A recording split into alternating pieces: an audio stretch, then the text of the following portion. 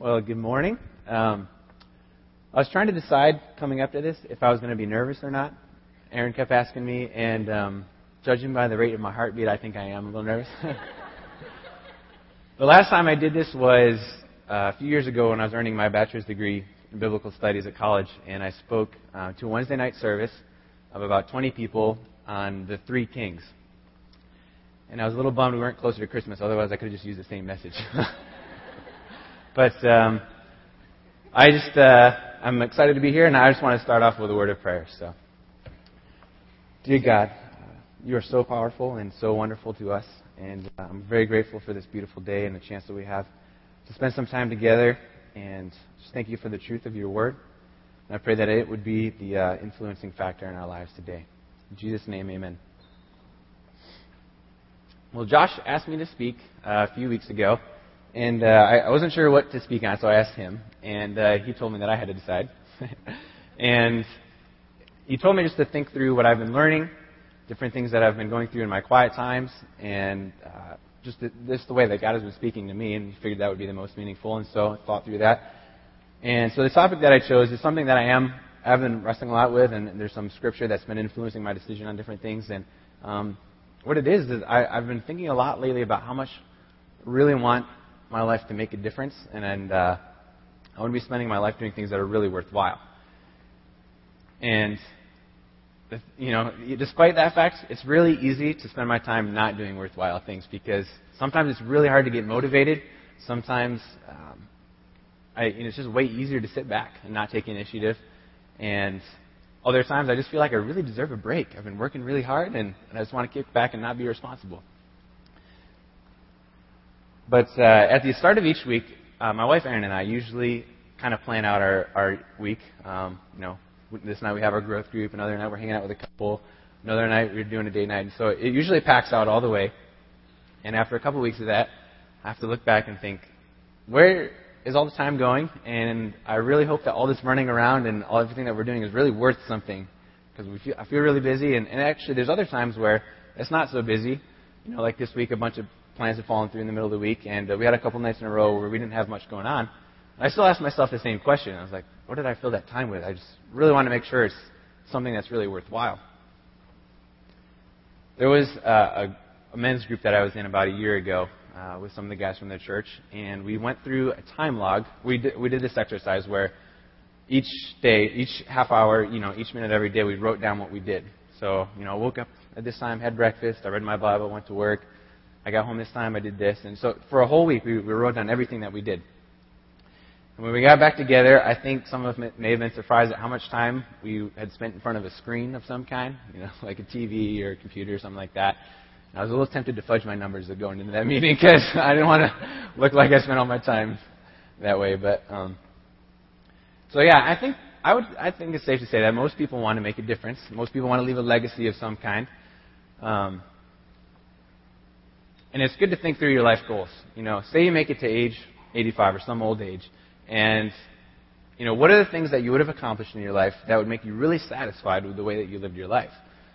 What are the things that would make you feel really good that you got done? Or the flip side is, say you get that far and you're really disappointed. What would your life look like that would kind of disappoint you and frustrate you about the way you spent your time? So if you're asking yourself questions, if you have ever asked yourself, what are the things that are lasting in life, and what are the things that I can do that really make a difference? I think that's a great thing, because God's pretty concerned about how we answer those questions for ourselves. You can go ahead and take out your listening guide here. We'll just be working through some of the notes. In my own life, I realized that I can't be sloppy with my time. There's a verse that's kind of helped me think through that a little bit. It's Ephesians 5, chapter 5. It says, "Be very careful then how you live, not as unwise, but as wise, making the most of every opportunity, because the days are evil." There's another translation that flips around the verse a little bit in the beginning. It says, "Therefore be careful how you walk."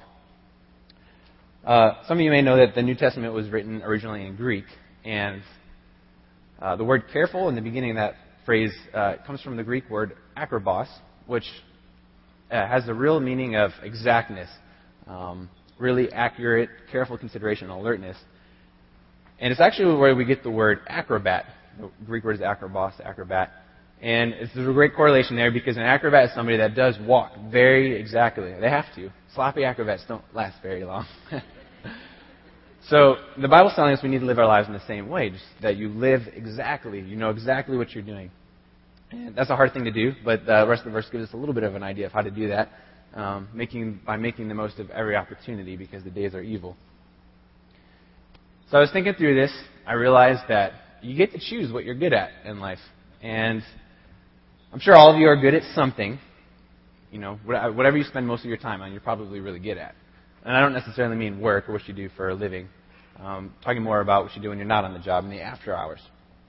Of course, the greatest musicians in history have spent hours upon hours every day practicing their instrument. Olympic athletes spend hours and hours training before their events.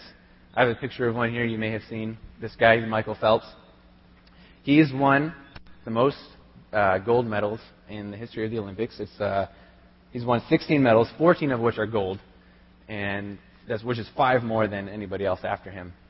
So this guy, I think he likes to swim, and he spent a lot of time doing it, so he got to be pretty good at it. And in fact, I even heard that if you spend 10,000 hours on a particular activity, that you have the potential of being world class in a skill in that area. It usually breaks down to about 3 hours a day for 10 years straight. And I'm betting Michael Phelps probably spent at least that, maybe more. I have a picture of something that I spend a lot of hours on, or have spent a lot of hours on. If you've never seen this picture before, this is the front cover to a board game called Settlers of Catan. And one round of this game usually can last maybe an hour or 2 hours. And 2 weeks ago, me and some friends played 3 games in a row one night, and I still don't know why we decided to do that. By the time we got to the last game, we were like begging for somebody to win.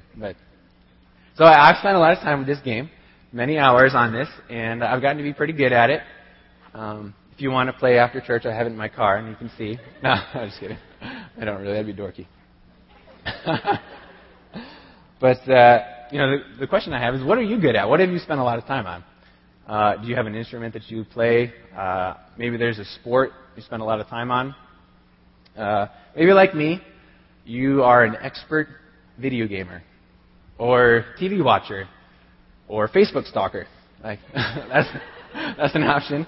If you think about it, if you spend 3 hours a day for 10 hours, you could be an expert Facebook user. But there's a lot of things I'd really love to be good at, a lot of skills I'd like to develop. I'd love to read more books, spend more time developing myself in different ways, and it's just sometimes really, like I was saying, it's hard to get motivated sometimes. And there's also, the detail of all the things in life that I have to get done, that I just need to spend a lot of time on. And there's another verse that has kind of helped me think through that a little bit in chapter Matthew 6. These are the words of Jesus. And in verse 25 he says, "Therefore I tell you, don't worry about your life, what you will eat or drink, or about your body, what you will wear. Is not life more important than food, and the body more important than clothes?" Verse 32 says, "For the pagans run after all these things, and your heavenly Father knows that you need them. But seek first His kingdom and His righteousness, and all these things will be added to you as well." That last verse is particularly meaningful because Jesus is just kind of giving us a promise here that seeking His kingdom and His righteousness first. That's kind of set up as the divine priority of all priorities for us. And if we get that, one thing straight, it's a big thing, and it's kind of hard to understand what it really means. But if we get that straight, then God tells us that He'll put those other things in line for us, which He's referencing food and clothing, obviously, but those are our needs. Those are our basic needs, things that we need to survive and to get through life. And so, seeking first His kingdom and His righteousness, everything either lines up under that with the help of God, or maybe might not line up under it at all, if it's not something that God wants us to be in our lives. But it kind of helps me in the midst of wanting to just kick back and just get the rest I really deserve, or when I have those thoughts. But somebody who walks exactly, someone who puts those things first in their lives, is someone who's gotten a firm grip on living for God. And someone who walks, or an example of this is a man named Timothy. He's in the Bible. And there's a verse that describes him a little bit in Philippians chapter 2. His mentor is talking about him here, and his Paul, and he says, "I hope in the Lord Jesus to send Timothy to you soon, that I also may be cheered when I receive news about you. I have no one else like him who takes a genuine interest in your welfare. For everyone looks out for his own interests, not those of Jesus Christ." It's interesting here because Timothy is coming from what's likely to be a growing base of Christian leaders within the Roman church at that time. But Paul says he's got no one else like him. He singles him out because of the things, Timothy was concerned about the things of Jesus Christ and the welfare of other people. And not so much concerned about his own interests or the things that he wanted to spend his time on, things he wanted to get done. He just kind of put that in the back seat in view of serving Christ. I've seen that take place in this church a lot, which has been a very cool thing for me to see. There's a lot of times where I've had the opportunity to help people move in the past few years. One time in the past, I remember, as I was thinking through this, I was helping some friends move, and after I'd been there for 3 or 4 hours, I was, feeling good, but things were winding down a little bit. Things were getting finished up, and I was kind of reaching my limit at that time, and I was getting ready to be done. I was wanting to go home and just kind of spend my time however I wanted, and this other friend was helping, and he just kept going back into the first house and putting stuff into his car, and he kept asking the people, "Wait, hey, what else can we do? What else can be done?" And he was really concerned about getting the job done well, and he was really concerned about those people getting moved in really well. And it started convicting me a little bit because I was a little more interested in just being done. I felt like I filled my duty, and so it was good. It was good for me to just kind of adjust my attitude a little bit about that. But the nice thing is that if you've decided to become a follower of Jesus Christ and make him the boss of your life, then you've got a wonderful part to play. As long as you're alive, you are building something. The way you spend your time and things that you do kind of determines this life legacy that you're building. That's why the Bible tells us to be careful how we build. There's a passage in 1 Corinthians chapter 3. And this is Paul again talking. And in verse 10 he says, "But each one should be careful how he builds. For no one can lay any foundation other than the one already laid, which is Jesus Christ. If any man builds on this foundation using gold, silver, costly stones," those are 3 things that were seen as very valuable and worthwhile, "or wood, hay, and straw," those 3 things were seen as not valuable and worthless.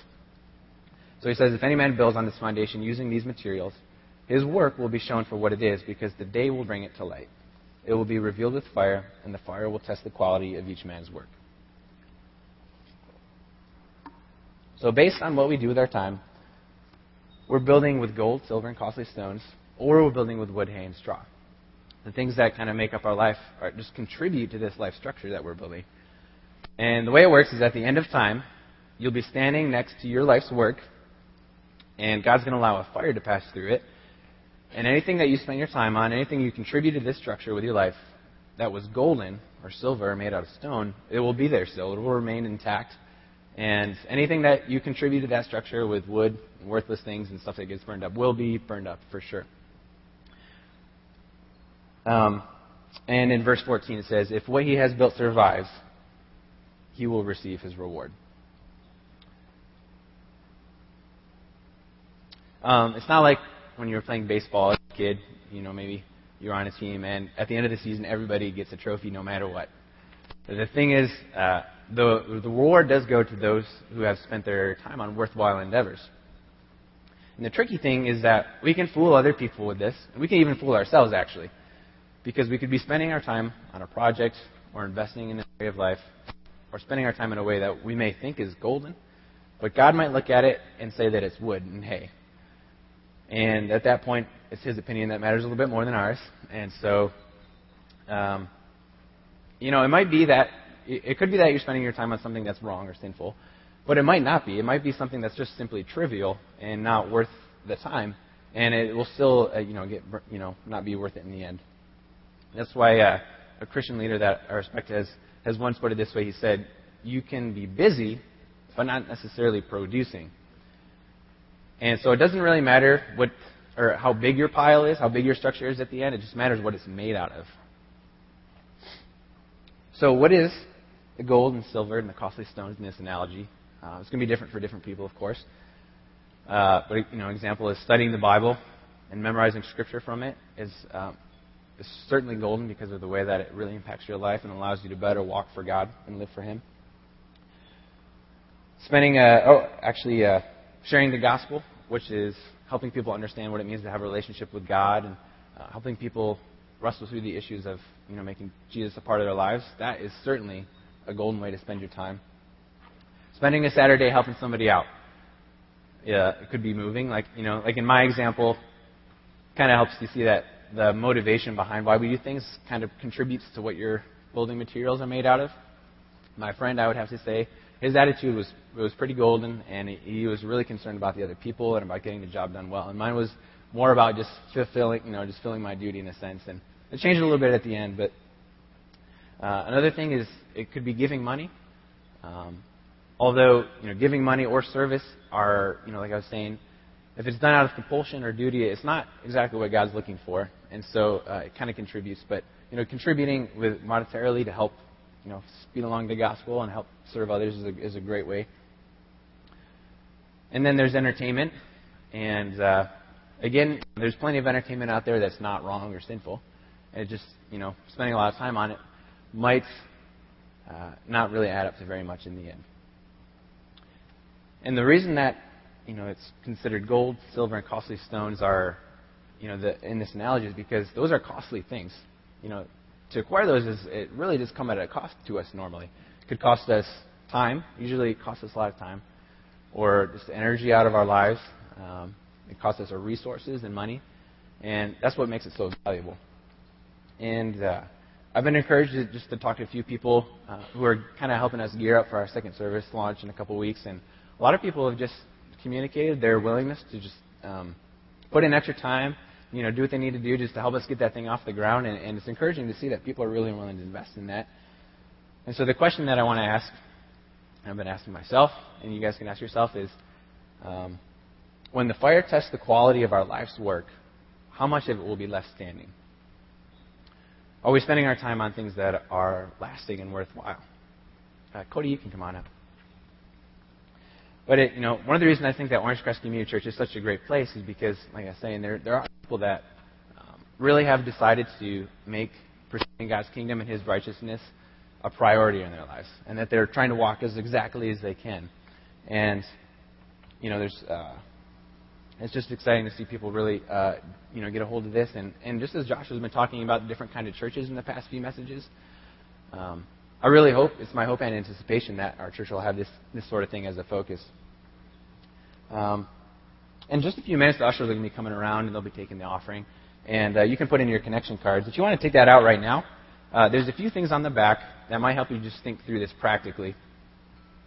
One of the things at the top there, under my next step today, is I'll cut back an activity that's causing me to be sloppy with my time.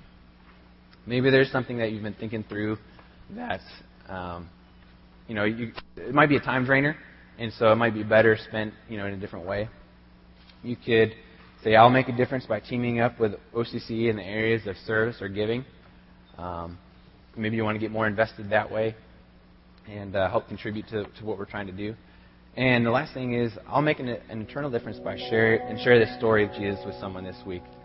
And like I was saying, that could be a very meaningful way to spend your time. It reminds me of the verse in Acts 20:24. And Paul's saying, "However, I consider my life worth nothing to me, if only I may finish the race and complete the task the Lord Jesus has given me, the task of testifying to the gospel of God's grace." So that might be a practical step for you.